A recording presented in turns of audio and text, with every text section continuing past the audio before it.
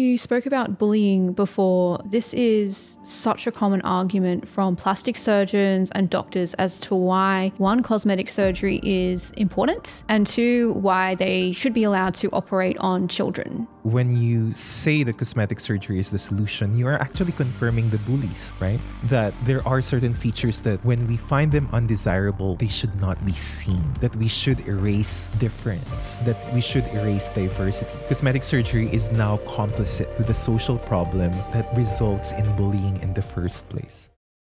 This program's content is provided solely for informational purposes and should not be construed as medical, legal, or financial advice. Views expressed are opinions only. Our discussions are general and not focused on specific companies or individuals unless explicitly mentioned. We strongly recommend consulting a qualified medical professional before contemplating any major or minor medical procedures.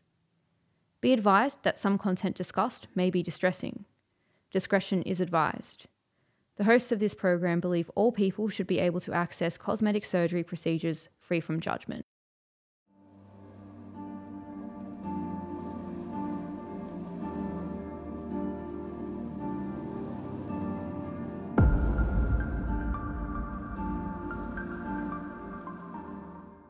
Welcome to Surgery Secrets, Beauty's Dark Side. I'm Madison Johnstone and co-host this with Michael Fraser. Make sure you follow us on TikTok and Instagram at operation.redress for shorts and snippets from today's interview. Now, it's not unusual to see cosmetic surgery and injectables be sold as a cure or treatment for any way that our body does not meet beauty standards. Mummy makeover, Barbie Botox, kissable lips. The marketing of our normal, natural bodies as ugly or unattractive as a way to further market cosmetic surgery as the only solution is not an accident. Today we have Dr. Eve St. James Aquino, who we are lucky enough to have talk about pathologizing ugliness. Thank you for being here today. Thanks so much, Madison. Thanks, Michael, for having me. So you are a philosopher who has done a PhD on pathologizing ugliness, and you have specifically looked at the cosmetic surgery industry. Can you actually explain to us what you mean or what the concept is of pathologizing ugliness? Thanks, Madison. The concept of pathologizing ugliness, it's a sad reality. It's what I would refer to as a marketing gimmick.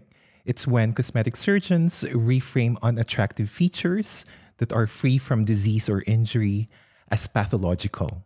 And there are two implications for that. It means that that feature is something that's unnatural, it needs to be corrected or fixed, and it requires medical or surgical intervention. So in a way, it's a mechanism for cosmetic surgeons to legitimize their practice and say that what they're offering is the same as any kind of medical service. And do you argue that it isn't the same as any other medical service? It is not. One of the things that I really wanted to do is to indulge that claim and say, okay, let's pretend or let's assume that ugliness is pathological. Can it live up to a lot of the clinical processes that we recognize as legitimate in medical practice? I'll give you an example. The concept of diagnosis. So the idea of diagnosis in medicine is that you look at the patient, you perform studies, exams, and then try to ascertain what is the problem, what is the root cause, and identify the medical condition or the disease. So often you would use laboratory test, physical examination, or history taking, talking to the patient, asking about their symptoms and the history of that symptom. With conditions like diabetes, it's pretty straightforward. So you look at symptoms, you try to order some blood tests, and then see if it confirms your intuition or your educated guess that it might be diabetes. But with ugliness, how do we go about diagnosis? Is there an objective measure so that we can say that this person has an ugly feature that is pathological and therefore requires surgical intervention? In one of the papers I wrote, I demonstrated that the practice of pathologizing ugliness cannot really live up to the scientific aspects of the clinical process because the judgment of appearance based on aesthetics, based on beauty is very subjective. It's very fluid. It's not the same as a blood test where you have a range of normal and abnormal. And that's one of the things that I really wanted to challenge. That yes, cosmetic surgeons claim that ugliness is a pathology, but for me, that's scientifically incorrect, but also ethically problematic. How is it ethically problematic? I know that is something you have talked about, the ethics of cosmetic surgery. Do you care to expand on that? It's a huge topic. Like the ethical dimension of pathologizing ugliness has to do with upholding, for example, the obligations of medical professionals in terms of ensuring that they are using medicine and medical interventions the right way and the appropriate way. And there's a lot of guidance. With every medical specialty, there are standards on when you should do a procedure, when should you propose an intervention or a type of management. And it depends on the patient, it depends on what the patient is experiencing, it depends on evidence. What happens with pathologizing ugliness is that there's really no way for us to determine whether the intervention, medical or surgical intervention, is appropriate. The basis is not there. It's not as straightforward as in other medical conditions. So I think in terms of ethical duty or obligation for medical professionals to do what is appropriate, I think that's not very clear when it comes to the practice of pathologizing ugliness. And then the idea of upholding patient safety. With most, or at least in mainstream medical practices, patient safety is at the top of the list of priorities of medical professionals. Whatever decision they are making, they're thinking of the safety of the patient, whether it's asking for a diagnostic test or prescribing a medical treatment or suggesting a surgical intervention. But with pathologizing ugliness, we know it's not necessary. It's not the case. The fact that you're pathologizing ugliness, it is a marketing gimmick. Your priority is to sell your service. And yes, it's almost always at the expense of patient safety. That's why I think it's not just scientifically inaccurate, it's also ethically problematic. One thing we've always wondered is the risk-benefit analysis. So if you're going in for an elective procedure, but it's still medically necessary, your doctor has assumed that there is a benefit and that benefit outweighs the risk. Do you think that the benefits outweigh the risk, or has your research shown that the benefits outweigh the risk, or vice versa with cosmetic surgery?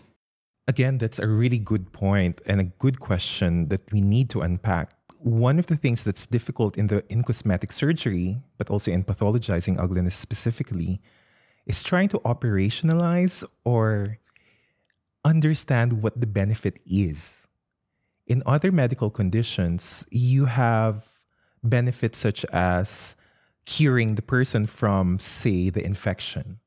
If it's cancer, trying to get rid of cancer cells, you would say that those are beneficial. Other definitions of benefits for health outcomes would be prolonged life. And there are now, this is something you can challenge, but there are now measurements of quality of life years. Other benefits might be, for example, having more strength or stamina because you have treated the condition. But with cosmetic surgery, because by definition, these are not medically necessary treatments. These are procedures for the sole purpose of trying to improve a person's appearance. But there's no underlying condition, there is no deformity, or there's no abnormality.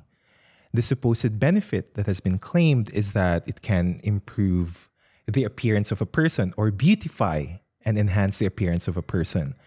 How do we measure that? It's hard to say. I don't think there's really any standard way of saying this, your face after a surgery is much more beautiful than the previous one. Because again, the concept of beauty is very subjective, it's culturally dependent, and it also depends on a time period, right? And then if people say benefits is about improving well-being because the person now is more confident. Again, how do we measure that increase in confidence? So the concept of benefits arising from cosmetic surgery is still not very clear. That's number one. The second is there's still not a lot of evidence. Unlike other medical specialties, every diagnostic test, every intervention, every drug, when you apply for approval for distribution and market use, you have to make sure that you submit requirements to the Therapeutic Goods Administration if you are in Australia and other regulatory bodies in other jurisdictions, that you have evidence of the claims that you are making. If it's a pharmaceutical product or a drug, usually it's a clinical trial, right? We don't have those kinds of evidence in cosmetic surgery. A lot of the claims are really not backed up by evidence or science. So even if there is a claim of benefit, we're not sure what it's based on. So those are the challenges of calculating the risk-benefit analysis. I'm sorry, it has gone a long way to answer that question. But to go back and to give a straightforward answer, it's hard to compare the risk and benefits because the definitions of benefits are unclear and the risks are actually demonstrated. We know a lot about botched surgeries. We know a lot about infections, especially in Australia. So at the moment, it's incomparable, right? So the risks are very clear, the benefits are unclear. So that's something that people should take account of. That's something that people should consider when they're looking at cosmetic surgery services, that the risk-benefit analysis is actually lopsided with the risk outweighing the benefits. Medically and scientifically, that might be so. However, in the advertising, it makes it seem like the opposite is true. So the benefits, especially prior to July 1, when the new advertising guidelines were brought out in Australia by the medical board, doctors, cosmetic surgeons, plastic surgeons were advertising cosmetic surgery and injectables as this hugely beneficial procedure that can glamorize your life and change your life. And no mention of the risks, no mention that you can die from these procedures. Does that frustrate you? It does. And I think I appreciate the efforts being made by the regulatory agencies, especially in recognizing that these procedures are not harmless fun, that there are consequences. And I think it took a while for them to do that. And I think it's very important for us to put that out in the open, that these are not harmless fun, that there are risks, infection and potentially death, severe illness that you could get from taking these procedures. On the risks in advertising, the guidelines for cosmetic surgery say that you do need to put the risks in your advertising, but something that we were disappointed in is the regulator the medical board enabled you, if you didn't have enough space, to put a link to it. And we argued in our submissions essentially that there is no social media platform, maybe apart from Twitter, that doesn't have enough space for you to put the risks. So what happens now is doctors say, just go to my website, surgery is risky, go to my website. And, so there is that requirement, but it's not very thorough.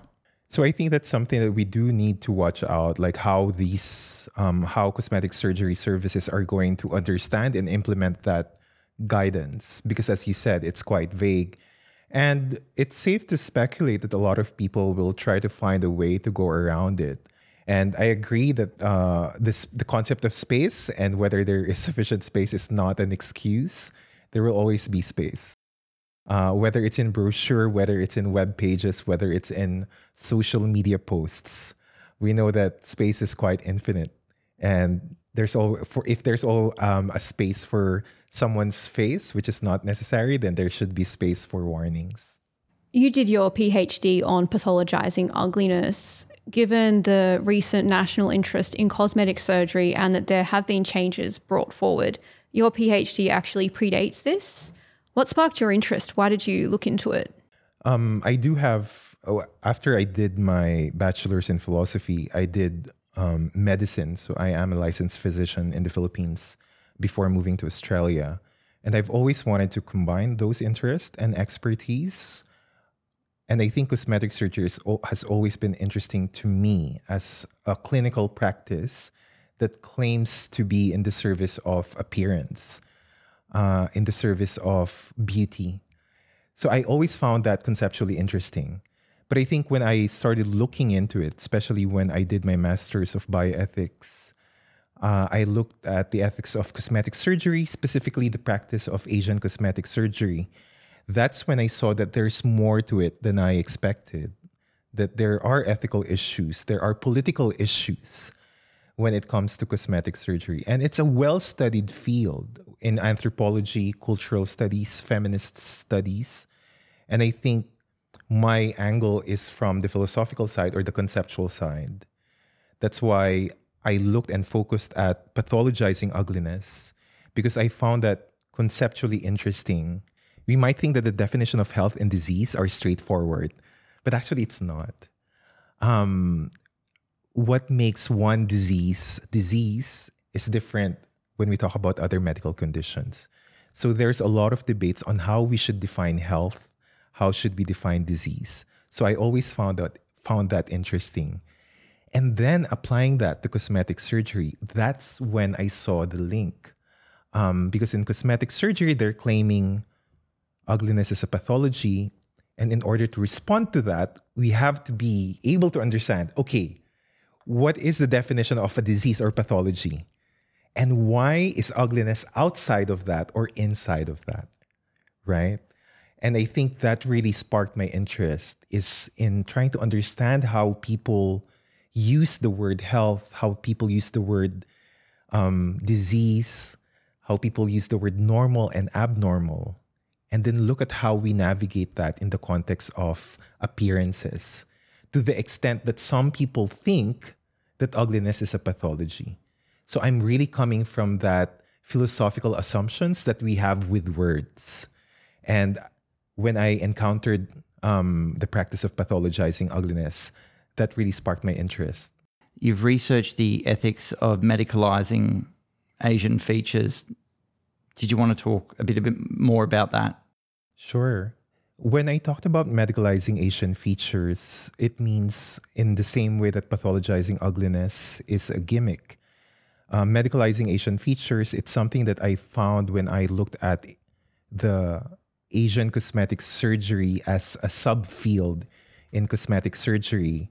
In this study I did about 5 years ago now, and I looked at cosmetic surgery websites in Australia and South Korea, and paying specific attention to any service that is labeled as Asian cosmetic surgery. So Asian cosmetic surgery is a subfield that targets or caters to people of Asian descent. And the specific features that they're focusing on usually are the eyes or the nose. They refer to as Asian eyes. Let's look at Asian eyes first. So they describe Asian eyes specifically as having no upper lid fold or absence of double eyelid fold. That's why when Asian people have eyes, it's usually narrower or smaller. In some cosmetic surgery websites, they call the procedure for it as big eye surgery. The technical term is blepharoplasty or double eyelid surgery. And in order to market their service, they would say that having an Asian eyelid is a deformity. So it is a problem to the point that it is a defect that requires correction. And in order to correct that feature, they are recommending double eyelid surgery. So it's the same with the nose. Some Southeast Asians, for example, have lower nasal bridge. So that's this part. And they are usually described in these websites as flat nose. And in order to quote unquote correct or fix that, they have to do a rhinoplasty to add bone ridge or at least a ridge to have that nasal bridge higher. And again, it's the same. They will describe Asian noses as deformed that would require correction or surgery. And the way I criticize it is that by using these kinds of language, they are actually medicalizing features that are natural or common or normal for some racial groups, right? And that's why later on, when I talk about criticizing pathologizing ugliness, it is political. Because when you try to say that ugliness is a pathology, you want to claim that there is an objective or standard way of evaluating someone's appearance. And that there is a reference, that there is a normal reference for it. But we know now that that's not really free of racist assumptions. Who gets to decide what is normal in terms of appearance? Who gets to decide what is beautiful? We know, for example, in the United States, Australia, and the United Kingdom, a lot of ideals and standards of beauty are more aligned with Caucasian features or European features. So when you pathologize ugliness, you end up pathologizing racialized features as well. So features that are more common with non-Europeans. And that's something that I did uncover when looking at Asian cosmetic surgery, is that they, in terms of marketing these services, they are portraying Asian features as deformities in order to medicalize it and then legitimize the practice and to sell their services. We've evaluated a number of websites as well that use quite derogatory language when talking about Asian features. Some of them do medicalize it in a way as well by saying you can improve your vision. Is that the truth? There is no scientific basis for saying that double eyelid surgery or blepharoplasty increases vision. There are extreme cases of ptosis, or that's when you have what has previously been referred to as lazy eye. So it's when one of your eyelids usually are lower than the other. But again, that has nothing to do with vision. And I have seen those claims as well. So there's no scientific basis in saying that double eyelid surgery for Asian people will improve their vision. Their vision is not problematic because of a single eyelid. I do think the regulator has fallen down here in terms of these kinds of things. I think that they've jumped on the gender problems that have come about from cosmetic surgery largely manipulating women. But I do think that there needs to be more done around the racist undertones of a lot of the cosmetic surgery advertising. I know you said that you did this about 5 years ago. Do you know when this started to become, is it a trend, first of all, Asian eyelid surgery or other types of cosmetic surgery targeting Asian people? Is it a trend or has it been going on for a long time? My understanding was it has been going on for a bit, probably 3-4 years prior to when I started it. But recently, there has been increased interest on it. I think one assumption, at least for some scholars, is because of the popularity of a lot of Asian films and Asian celebrities, specifically Korean celebrities and K-pop. And we know that a lot of celebrities in Korea undergo cosmetic surgery, and they're quite open about it. And cosmetic surgery in Korea is very popular and quite normalized, more than I would say so in Australia. And I think there is that cultural import. So Australian, in Australia, in the United States, and the UK, where you have a lot of population coming from who have Asian descent, I think they are wanting to get into those kinds of surgeries as well because they've seen it with Asian celebrities. So there is that cultural dimension that influences the uptake of cosmetic surgery because people are exposed to, I think, K-pop. So those are cultural products from South Korea. But I think more and more, it's also, I think the popularity is quite steady. It's still very popular at the moment. And one of the reasons that some scholars have pointed out is the experience is that it's motivated by the experience of Asian people who are minorities in countries like Australia and in the United States. So in my study, I know that the Asian eyes, for example, are specific features that are targeted by bullying. So for us, I did not grow up in Australia. I grew up in the Philippines.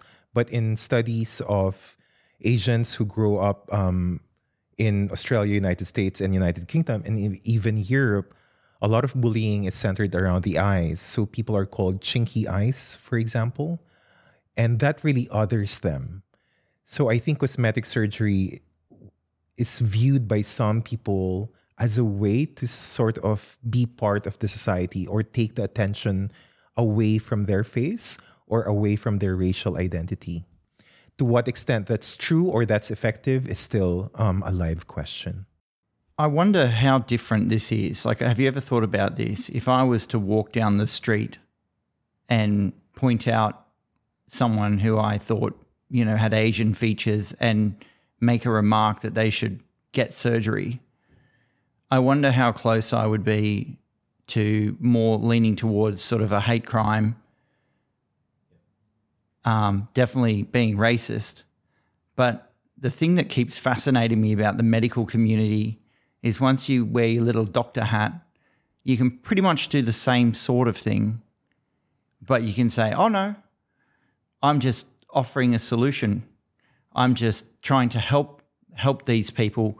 But my thought is, aren't you really essentially broadcasting a very similar, if not same message, but it's even worse when it's coming from you as a doctor and you're doing it because you want to almost like tell them they're broken and take their money to fix them, but it probably won't even make them feel better. I think that's a very important point that practitioners should be aware of in terms of seemingly creating the problem first and then offering the solution next. It is true. There are a lot of racist undertones when it comes to marketing services for specific racial groups.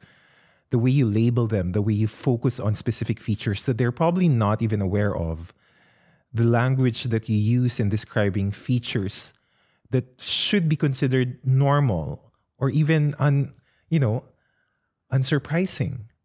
The way you single them out contributes to the problem that you claim to want to solve by providing your services. So I think that's something that practitioners, cosmetic surgery service providers should be really aware of, and regulators should be aware of, that these advertisements are not harmless, especially if they're targeting specific groups. It's a way of othering.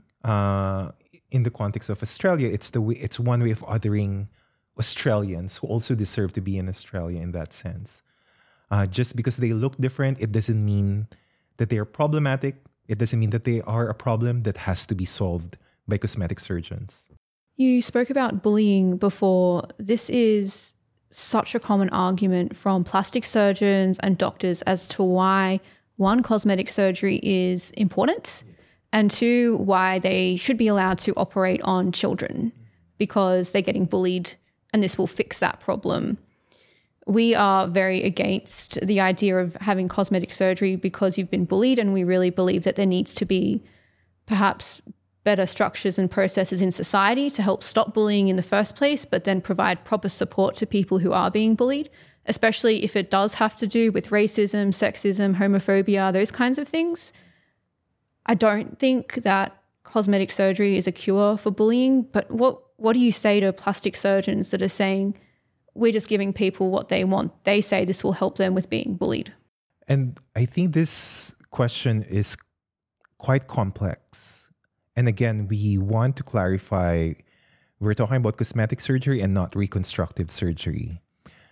There is a distinction, although it's a bit blurry. When we talk about reconstructive surgery, these are surgical procedures that are done on features that are deformed because of congenital disorder, because of injury like burn or accidents, or because of a medical intervention, for example, cancer treatment. We're not talking about those kinds of surgeries. We're talking about cosmetic procedures that are done on features that are normal. They are free from disease or injury. But they're just but they're described as unattractive or undesirable. Bullying is a very complex social phenomenon. It's a very complex issue. And I agree with you. first off, I would agree with you that a specific one cosmetic procedure should not be a solution to bullying. Bullying is something that occurs in a social structure. The root causes are deep. There is a psychological dimension to it. There's a social dimension to it. And I think we have to respond to bullying as a process. And I agree that cosmetic procedures is a band-aid. I don't think it's even true because we don't have studies demonstrating that aligning your appearance to everyone else so that you don't get bullied is effective or is something that you can actually get from cosmetic surgery. So there's no evidence there. And secondly, when you say that cosmetic surgery is the solution, you are actually confirming the bullies, right? That there are certain features that when we find them undesirable, they should not be seen. That we should erase difference, that we should erase diversity. Cosmetic surgery is now complicit to the social problem that results in bullying in the first place. So that's something that I think practitioners should be aware of, that their decisions, the way they justify their services, can actually affect other people in a negative way. It's not just them saying we should do this procedure. It's also them saying that we should have specific standards of beauty, and other appearance or other features that are not aligned with these standards of beauty should be erased or should be removed. So I think practitioners should be more aware of the implications of their statements. How would you define clinical deformity versus someone's view that something is ugly? What's the difference? That's a difficult question, Michael. But there are technical definitions of clinical deformity versus a feature that we just find to be, or society finds to be unpleasant. And usually when we talk about clinical deformity, that there is something that was done to a feature because of, and it's caused by injury. So that could be a vehicular crash, being punched, or a burn injury. The other possible cause would be congenital disorders. So something happened during your development, usually when you're still in the womb. And then that resulted in poor development of certain parts of the body. A cleft lip or cleft palate is an example of a deformity because of a congenital disorder.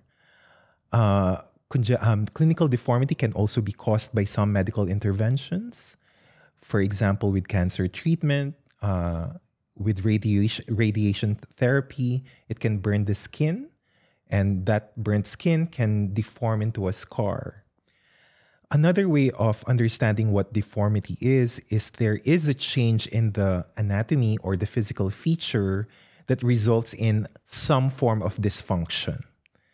One example would be deviation in the nasal bridge. We would say it's deformity because it causes problems in breathing. Deformity can also be something that is obstructive. It can affect the function. So these are clinical deformities. Another way of understanding what clinical deformity is that there is a change of appearance from what it was. And there is a difference between deformity on a person based on that person's appearance and deformity of a person based on everyone else's appearance. So for example, you have a person with no injury and then had a vehicular crash. And because of that vehicular crash, there was a fracture in the jawline that affected the facial feature.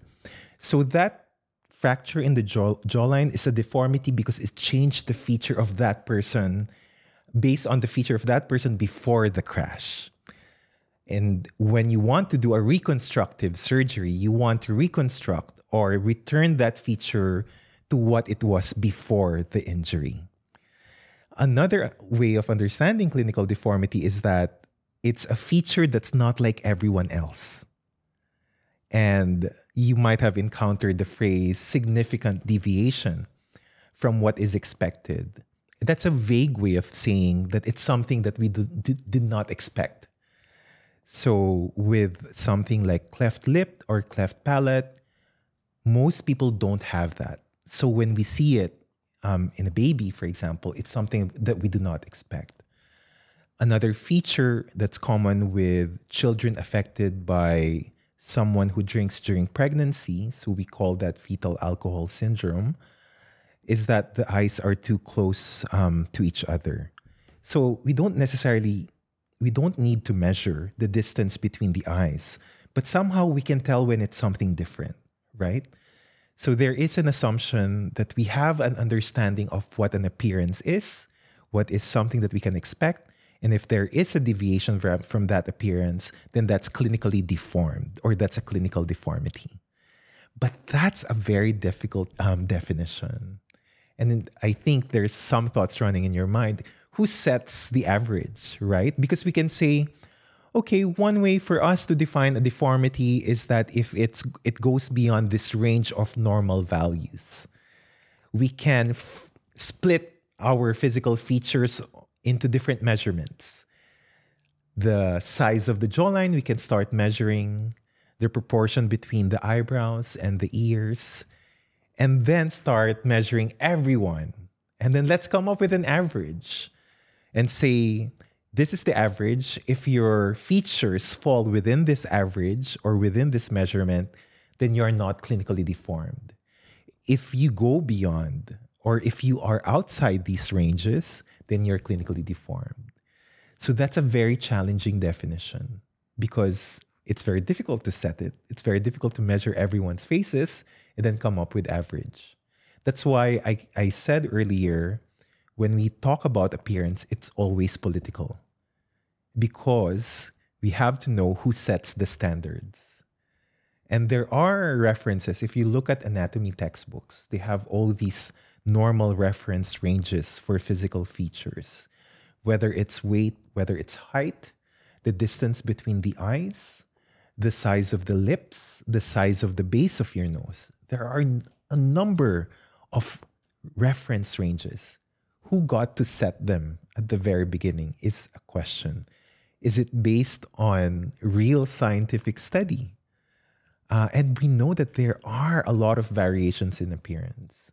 That's why the question of what counts as clinical deformity, if it's something that's not due to an illness, congenital disorder, or it's not because of injury, once you start defining clinical deformity as something that's not expected or something that goes beyond everyone else's appearance or something that's not similar to everyone else's, then that becomes problematic. And that is veering towards saying that an appearance is actually undesirable or that a surgeon found it unattractive. That's why they suggested the procedure. Talking about setting standards and who sets them, you've also mentioned in your research that some cosmetic surgeons are advertising themselves as beauty experts. Can you explain why? Because we have seen this ourselves. They market their patients as Dr. So-and-so girl, Dr. So-and-so angel. It's suggesting that they're some sort of expert in artistry or beauty. Can you explain this? It's very interesting. It's something that has been studied as well in the United States, but it's definitely something I encountered in cosmetic surgery websites where surgeons, one way that they do this is to talk about their artistic hobbies, to say that surgical practice is the same as other artistic hobbies. It's about being in touch with beauty, as if it's an expertise. Another way of doing it is to just claim that they are an artist, that they are medical artists. And I find that problematic. It's very interesting marketing, but I find it problematic because you are now claiming that the body or someone's body is a canvas that you can manipulate. So again, it's something that goes, I believe, against your obligation of promoting patient safety and also respecting the humanity of your patient. When you define yourself as an artist, I think what happens is it's a way of disrespecting the humanity of patients. Instead of responding to their needs, you are wanting to uphold your own, I guess, artistic aspirations, which is weird. We're talking about medical procedures. We're talking about surgeries. We're talking sometimes about cutting someone open. So it's not just getting a paintbrush and then having a stroke a little bit on a canvas. That is a real artistic activity, I believe. But managing someone's body in a way that can be risky is not about art. And for sure, I think some medical practices or medical procedures, it's okay to have some form of artistic element to it. And I think surgeons talk about sutures, the way they, close a wound. It's influenced by their taste, right? So some surgeons would have a way of closing a wound or tying a knot of a suture or a thread. There is an artistic element on how clinicians talk to their patients. It is performance, but that's different, right? So I think there is a style that's involved that we should allow in medicine that would enhance a clinician's way of dealing with their patients. But the goal there is to uphold the patient's safety and ensure that your clinical interaction is really for the benefit of the patient. But when cosmetic surgeons claim that they are an artist, it's really less to do with patient safety. It's less to do with patient interest. It's about marketing themselves as experts in art and beauty, and in a way to justify why they should be the one cutting you open. It is a word that has frustrated me ever since I started doing this research personally. It just really bothered me. I know that we've actually done a video before where I say to doctors, please don't kill us because we aren't your artistic outlet. You can kill us. And unlike art, with surgery, you can't make a mistake and just say, oh, look how beautiful it is. I accidentally did my paint stroke here. I didn't mean to, but now it's a totally different art piece and it's beautiful and you can see the beauty in it. With people, you can't make mistakes like that because you could kill them. You could harm them. And we are really glad that AHPRA, the medical regulator, have banned artistry as a word to advertise their skills. So I'm really glad that you have found that just as problematic as we have. So we have encountered cosmetic surgeons using the phrase work of art to refer to the body of their patients or potential clients. We've also encountered the word artistry. Another reason why I find that problematic is when cosmetic surgeons appeal to the concept of artistry, it's really a way of them turning their back away from standards, away from complying to rules and regulations that are required for them to fulfill their obligations as medical professionals. Because when people talk about being an artist, it's being allowed to do what you want in accordance to your values, based on your style, based on your preference. Nothing to do with patient safety. That's what artists do. That's why I think the concept of artistry and the notion of being an artist is actually a contradiction to the obligation that cosmetic surgeons have to their patients, to their profession, and to their practice. That's why I'm really against. I find it hilarious, but I'm really against cosmetic surgeons or any kind of medical professional referring to them as artists and referring to their clients or patients as work of art that they can manipulate or they can improve upon. Some doctors are marketing trend-based surgeries and procedures, things like Barbie Botox.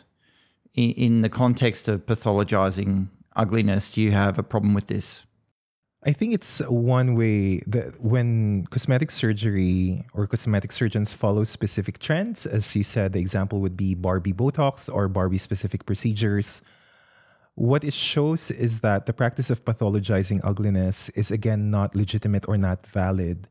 And one reason why it's not valid is that the very concept of appearance or beauty or ugliness is very trend-orientated. It's not stable. It can change in a matter of seconds. It can change overnight. So think of other medical conditions where this is possible. You can't just decide overnight that diabetes is no longer a problem, right? Whereas that's something that cosmetic surgeons can take advantage of with the concept of ugliness or appearance.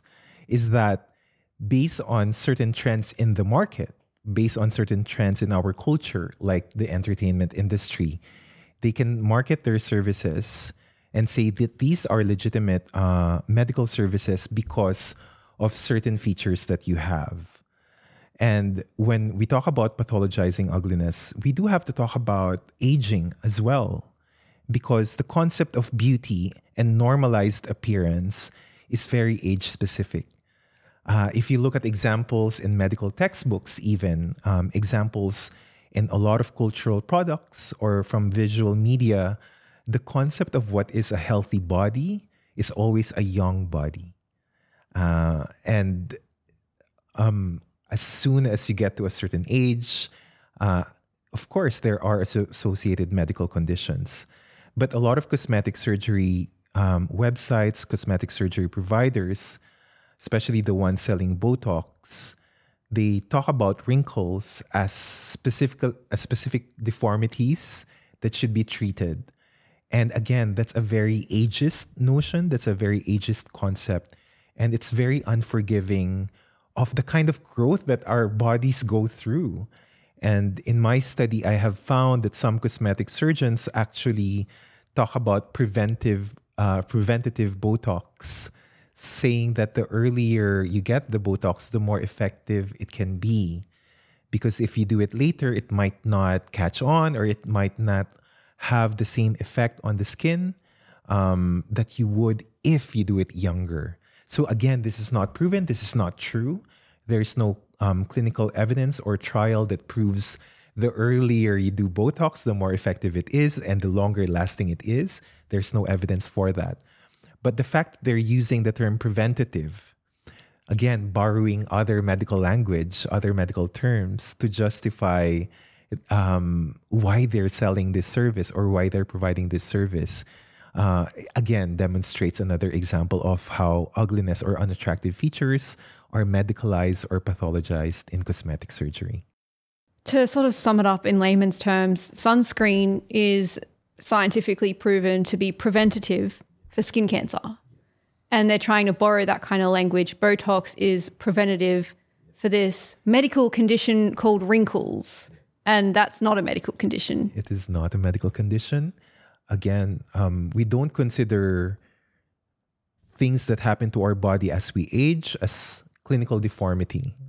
Because it's something that we expect. It's something that's not really caused by disease, but it's something that's part of the normal course of our lives. But because there's a service for it, cosmetic surgeons have framed wrinkles.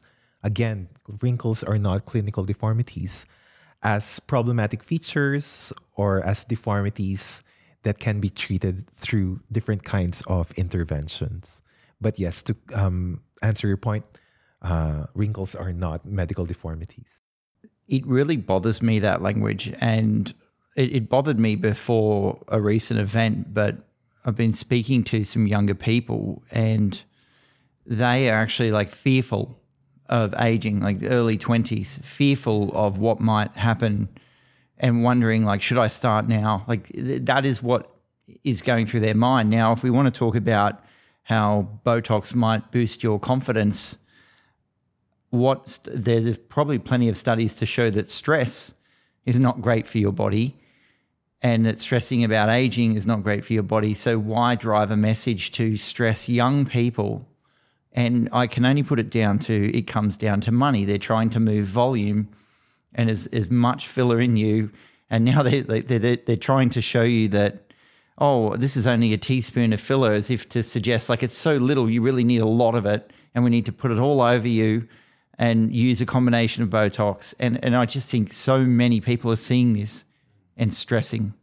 Yeah. And again, that highlights how cosmetic surgery as a specialty or as a field is really different from other medical specialties. Cosmetic surgery is really a commercial service. And as you said, and it's been demonstrated in studies, priorities of service providers is to increase consumption of their products, not to respond to health needs. If you're a nephrologist, if you're a brain expert, you respond to the needs of your patients. You respond to the needs of your community. And that's how you come up with interventions, whether it's new diagnosis, whether it's medical treatment or surgical treatment. It's in response to the needs of the people. But with cosmetic surgery, it's not the case. And what we are finding now, it's the opposite. What they're doing is creating a problem, such as being dissatisfied with your own appearance. The society having specific and narrow standards of beauty so that they'd want to change their appearance. We know that cosmetic surgery as a field in general, as a commercial entity, is really about selling services. And that's why it's not surprising what you've found is that it's about increasing their market value, increasing their consumer base. It's because of this nature of cosmetic surgery as a special kind of specialty that's less about patient interest and more about commercial interest. I want to read you a list of words, and I just want to get your opinion if any jump out at you or if they all feel the same, what might be a problem because they're used regularly in the marketing of cosmetic surgery and cosmetic procedures. Normal, natural, youthful, perfect, symmetry, asymmetry, glow up, beauty goals, kissable, masculine, feminine, weak chin. Thoughts? These are, in my study, I have encountered these terms as well. So I'll group them, I guess, into three. The first group would be terms like normal or natural. There are technical definitions of what is normal, what is natural. These are very charged terms. Especially when you talk about the opposite of them. So not just normal, but abnormal.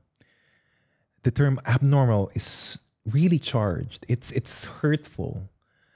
That's why when you use the term normal, it hides the hurt that comes with the opposite, which is abnormal. I find these terms problematic, especially when it comes to cosmetic surgery. Again, we're not talking about reconstructive surgery. We're talking about cosmetic surgery that's about enhancing or beautifying someone's appearance. There's really no room for using terms like normal and natural. All the features that are subject to cosmetic surgery are normal and natural. They are naturally occurring. They're free from disease or injury. They just happen to look different, or they just happen to not be aligned with specific ideals of beauty. So let's be clear about that. The second set of terms I would call to be outdated terms, like masculine or feminine, and that's something that I find in my study of cosmetic surgery websites. They would refer to as feminizing surgeries or masculinizing surgeries. Although this is still at the moment quite a live question and controversial question, but this is beyond the scope of my expertise. I'm talking about gender confirming surgeries, because with gender confirming surgeries, there are underlying assumptions of what is an average for a female presenting or female identifying body versus a male identifying body. And again, that's being challenged. There are supporters and critics from either side. But I think when it comes to marketing your service, you have to acknowledge that there are variations in what is a feature that can be expected in a male body or biologically male body or a male presenting body. So I think we should be careful in terms of reducing the terms masculine and feminine into specific procedures or specific range of measurements. And then the other one are just pathologizing terminologies. One example is the weak chin. So using terms like weak, terms like enlarged, terms like abnormally enlarged. There are different degrees of implying that there is something wrong with you, number one, and that wrong can be corrected through surgery. And I think in the current guidelines, APRA for advertising cosmetic surgery, there is an item that says advertising should not pathologize normal features. And I think it's in recognition that a lot of these advertising materials are really using hurtful language that really would convince you that there's something wrong with your feature, when in fact, it's just a difference. So these kinds of advertising materials pathologize difference to the extent that they really want to erase difference. And I think that contributes to that cycle of prejudice, of appearance-based judgments. The more we erase difference of features, the more I think society becomes unforgiving of differences. So again, cosmetic surgery as a field and cosmetic surgeons as practitioners are part of that cycle. They cannot claim to be outside of it, that they're just responding to the needs of clients or patients. No, the advertising materials that they are putting out there, it's contributing to that kind of appearance-based prejudice and unforgiving, and a culture of being unforgiving of difference. 1000% agree with all of that. We are really sick of hearing the argument that they are just giving the people what they want when they are the ones creating the insecurities to start with. Just on the masculine, feminine aspect, so our understanding is that in Australia, gender-affirming surgery is classed as reconstructive surgery. So that sits outside of the cosmetic surgery field. That is also beyond our expertise. We haven't researched reconstructive surgery. When we've seen masculine and feminine be advertised in cosmetic surgery and injectables, it is suggesting that women aren't looking feminine enough and therefore they need a more feminine jaw. And if your jaw looks like this, you need to come here and have surgery or injectables so it can actually look more feminine. And then vice versa for men. Their jaw isn't masculine enough. We don't even, to be honest, I don't even understand what a feminine jaw is or a masculine jaw is, but that is what we're seeing. Does that fit into this whole idea of pathologizing ugliness? For sure. And also in terms of medicalizing racial features. Especially when we talk about Asian cosmetic surgery, it really is an intersection of racial assumptions and gendered assumptions about what a normal body is, right? A lot of Asian men are considered to be effeminate because of those what people refer to as soft features. In my research in Korea, there are services that are referred to as masculinizing cosmetic surgery for men because Asian men are considered to be more effeminate looking than Western counterparts. So what these kinds of procedures, or at least marketing of these procedures, are saying is that these problematic assumptions are correct, that we should subscribe to these problematic assumptions, that there's a very specific way of looking like a man and there's a very specific way of looking like a woman. And I think regulatory agencies should really watch out for advertisers or for advertising materials that uphold these problematic assumptions. Because again, it leads to prejudice, it leads to judgments that make us unforgiving, that some features, that there is a spectrum, right? That there's really no concrete or specific way of saying that this is how we should look like. On the masculine and feminine thing, where I first noticed it was a clinic putting filler in men's jaws and women's jaws, and I saw them over a different period, and they looked like they were doing the exact same thing to both the men and the women, putting lots of filler in their jaw and saying they're making it more masculine and then more feminine. And I looked at the two videos and I'm thinking they're the same. They're doing the exact same thing. And to me, I just felt like they were just trying to say, defined jaws are in and I can put a lot of filler in your jaw because I make a lot of money the more I put in you.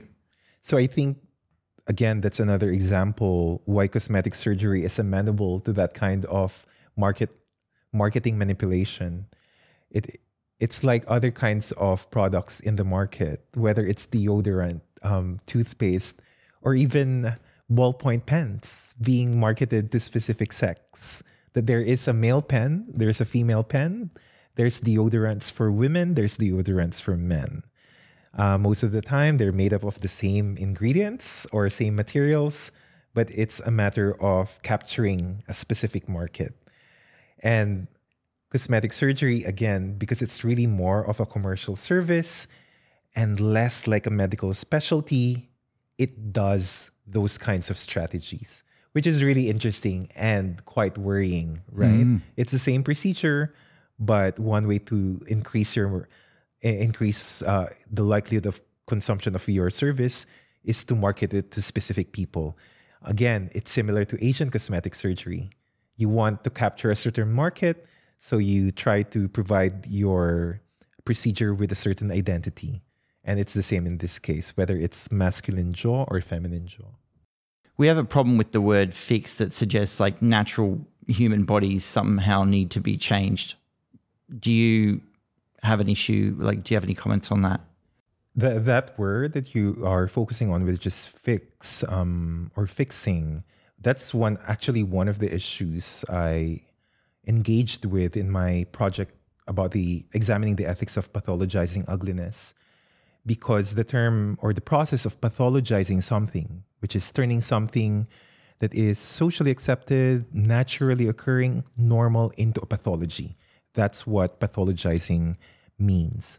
So what it does is to imply that there's something wrong with your feature that is naturally occurring. It's really normal. There's nothing wrong with it that requires medical or surgical intervention. So it's baked into the language or the meaning of the word fix to say that there's something wrong with you. But also there's something that I, as a cosmetic surgeon, can do about, right? So the word fix is very charged. It implies there's something wrong with a feature. And it implies that the service that's going to be provided by the cosmetic surgeon will be the one to correct the wrong in the feature. That's why I'm critical of using the word fix when we're talking about cosmetic surgery. Because again, we're talking about features that are naturally occurring, normal, they are free from disease or injury. They really don't need to be fixed. What you're doing is really just aligning a feature into some ideal or standard of beauty. You're not fixing it. And I think if cosmetic surgeons are more upfront about that claim, then maybe that's better. But to use the word fix, it's really misleading in a form of miscommunication of what you're doing to the client or the patient. I think the easiest way to know that these practitioners do know exactly what they are doing and saying, if you went to their house and said, I'm here to fix the car, I can almost guarantee they would say, what's wrong with my car? They wouldn't assume that you were going to clean it, put a nice sticker on it, put a nice fragrant scent on the rearview mirror. They would think the car was broken and needed to be fixed. So they're not stupid. They know that word conveys meaning, but they use it anyway. And that really bothers me. Yeah. And I think it is, for me, like using the word fix is really a form of misadvertisement. You know, it's a failure to comply to honesty and accuracy of your claims, because the assumption is that there's something wrong with that person. Just another word on that, actually, I'm just curious if your opinion is correct, because they do often talk about correcting asymmetry, especially with breast implants. And I know, I understand that in a clinical setting, so if you're in the surgery, in the theatre, talking to your colleagues, you might say that patient has presented to correct asymmetry. I understand that you might talk amongst yourselves like that. But to say that to the public, I would think that people would look at themselves and say, well, what's wrong with me that needs to be corrected? Do you reckon that's similar to the word fix?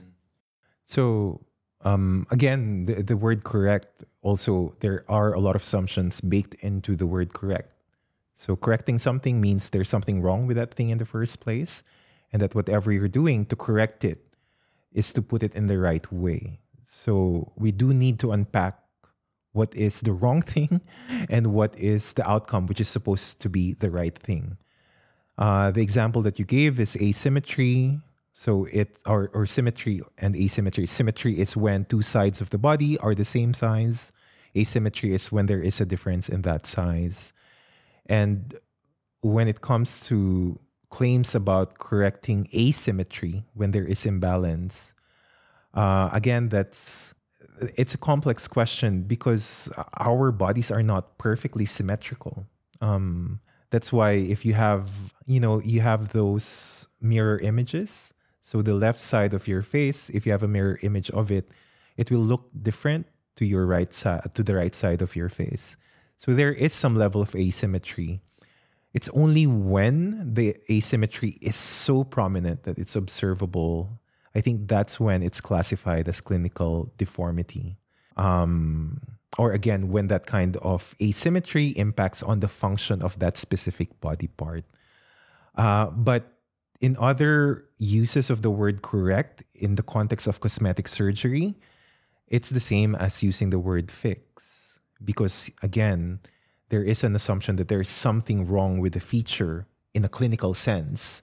And then the cosmetic procedure is a way to correct or fix the thing that that cosmetic surgeons find to be wrong in that feature. How can someone who is a prospective patient considering a procedure protect themselves from this kind of language, the pathologizing language? I think it's very hard for a member of the society just existing. It's very, very hard to avoid marketing services that say that there's something wrong with your body.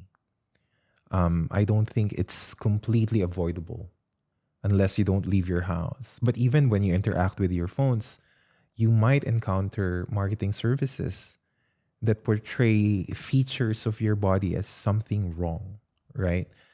I think the problem with pathologizing ugliness, or at least the responsibility to address the negative implications of pathologizing ugliness, should be the responsibility of service providers like cosmetic surgeons and regulators or practice professional bodies that are regulating service providers. So I think it's on their side.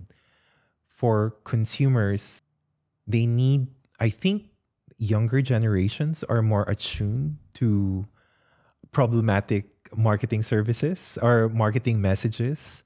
I think Gen Z in particular they challenge the assumptions about appearance, about beauty, when they see it. But I think the younger people can learn from older generations about being more forgiving about differences in appearance. And that's a structural issue. It's something that cannot be handled by one person alone. It's something that each one of us can contribute to. It's something that we can help with. A simple way of doing it is just not calling people ugly or not being racist to other people or not being sexist based on appearance.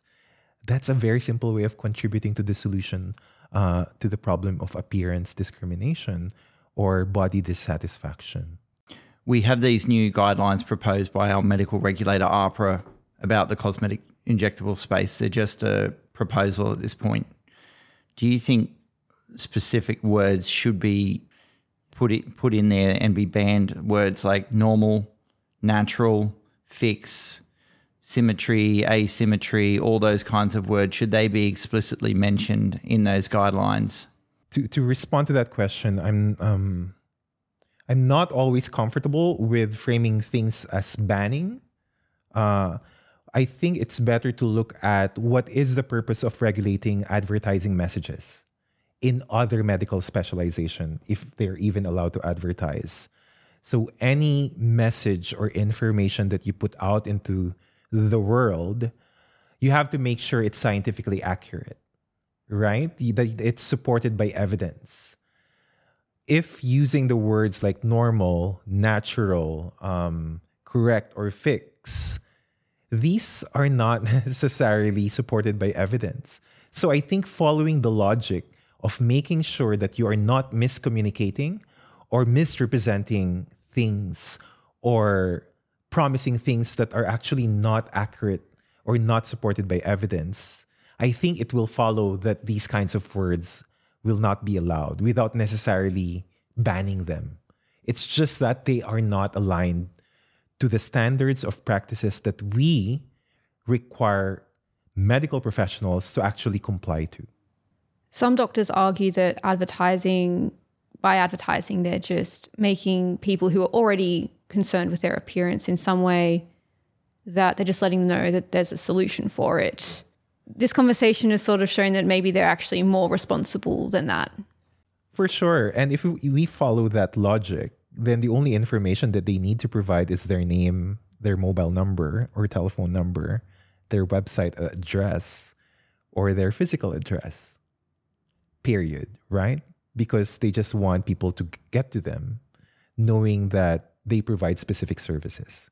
They don't need all these elaborate messages that are bordering on being racist, being sexist, being ageist, in order to market whatever procedure that they can provide. So following that logic, a lot of these advertisements are not necessary. But yes, just to confirm that these kinds of messages have real-world impact. And it's something that contributes to the problem of being too hyper-focused on our appearance and other people's appearance. I think your research also mentioned that you've found, and so have we, that doctors say that cosmetic surgery empowers people. Have you come across people feeling empowered? It's hard. So this is a very common debate, especially in cultural studies and feminist scholarship, that cosmetic surgery or any kind of body modification can be oppressive. So that's one view, oppressive in a sense that it tells women what to do or it tells women what to look like. And the other side is that body modification is a manifestation or expression of freedom to choose to be what you can be, to have control of your body and what it looks like. And it's really hard to navigate this debate. And I think it's true. Both positions are true to some extent. It can be both. The same thing can be both empowering and can be oppressive at the same time. I think in terms of my research, my quarrel is not with body modification and the right of individuals to have control over their body. And that control may manifest as modifying parts of themselves. My quarrel is with the practice of using disease language to market your procedures. And I think that's different because it's problematic in an ethical sense. It's really compromising the obligation of the medical professional. It's problematic in a political sense because it implies that certain features that are usually features of the historically marginalized and historically discriminated against are not acceptable and needs to be corrected. But it's also unscientific because a lot of practices that pathologize ugliness and the procedures that supposedly are meant to treat ugliness are not supported by evidence. And because of all these reasons, that's why I'm coming from a very specific angle. My issue is with using pathology or disease language to market cosmetic procedures. Eve, we're on to our final segment now. We ask every guest the same question.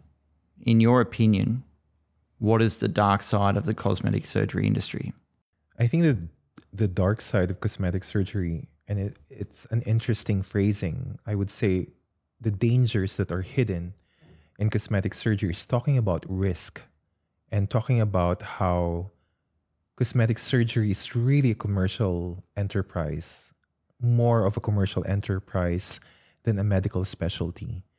And that very nature makes it amenable to different strategies, marketing strategies that I find problematic and potentially harmful. And this is something that we talked about. They can make claims that are not supported by evidence. They can make claims that are simultaneously racist, sexist, and ageist.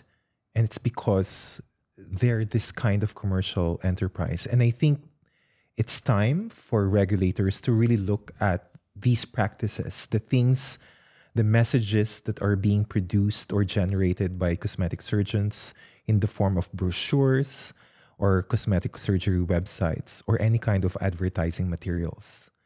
That these messages are contributing to a culture of being overly preoccupied with appearance and also being unforgiving of differences of appearance.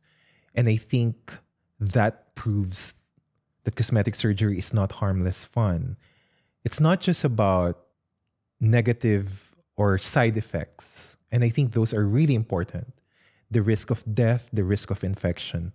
I think the larger social and cultural impact of cosmetic surgery and the way they message or the way they construct their advertisement and services is also problematic. And there are ways for us to address those problems. And I think regulators and the current improvements in guidelines are on the right track, but I think they can be pushed to be clear in terms of guidelines for the way cosmetic surgeons or cosmetic surgery service providers market their services. What are 3 tips you would give to patients? I think patients, if they're interested in cosmetic surgery, they should feel safe to talk about it to their friends, to their family, even to their GP. They should be allowed to ask questions. They should be given correct information. And I think medical professional organizations have the responsibility to provide information and make sure there is a website that patients, clients can look into when entertaining the idea of getting a cosmetic surgery procedure. That they're not getting that information solely from a cosmetic surgeon or one cosmetic surgeon or one service provider. And then I think people should be able to do what they want and they should feel safe.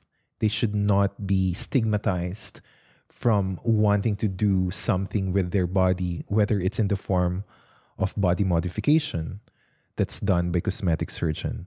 But I think people should be aware that, again, it's not harmless. It's not like putting on lipstick or putting on makeup. It's different. Of course, the risks vary depending on the procedure, but there are procedures that are riskier than others. And I think clients and potential patients should really look into the side effects and the risks, and then think about whether it's something they want to go through. And if they do go through it, they should be supported and, again, not stigmatized. What are 3 tips that you would give to practitioners? I think practitioners in general should just not lie. Don't lie. Don't make false promises. And then the third thing, please don't appeal to the concept of artistry when talking about your profession. You are first and foremost medical professionals, and your obligation is to the interest and the safety of your patient. If you want to be an artist, you can do it outside the clinic in your own private space. And finally, a common thing that patients hear if they have unfortunately been botched or injured is that cosmetic surgery is an exercise in vanity and therefore they got what they deserved. We're trying to dispel that a bit here. What do you say to that? Nobody deserves to be harmed, right? I think we have to dispel the idea that modifying your body is problematic. I think it's something, again, we have to be forgiving. In as much as we want to embrace difference, we also want to embrace the choice of individuals. And if they are harmed by a medical professional or a service provider who's supposed to be subscribing to specific standards that assure safety, it's the fault of the service provider. It's never the fault of the patient. It's never the fault of the health consumer. I do not want to support a culture of policing, especially policing women's choices and policing women's bodies. And I want to contribute to the message that we need to dispel the myth that people who are harmed by cosmetic surgery deserve the harm or deserve the pain. Nobody deserves that. and everyone should feel safe. And health consumers, patients should, as much as possible, be protected from unnecessary side effects or risks that were not discussed with them. Thank you so much for your time today. It has been a pleasure having you on this podcast, and I'm sure our listeners will get a lot of value from listening to you today. Thanks, Madison. Thanks, Michael, for having me. I hope the discussion could provide insights to practitioners and potential cosmetic surgery consumers. It's really important that patients understand that looking different is not a disease, that undergoing cosmetic surgery carries significant risks, and that they need to be well informed before undertaking anything that might modify how they look. Make sure that you follow us on TikTok and Instagram at operation.redress for snippets and shorts from today's episode, and also trailers for future episodes. Thank you.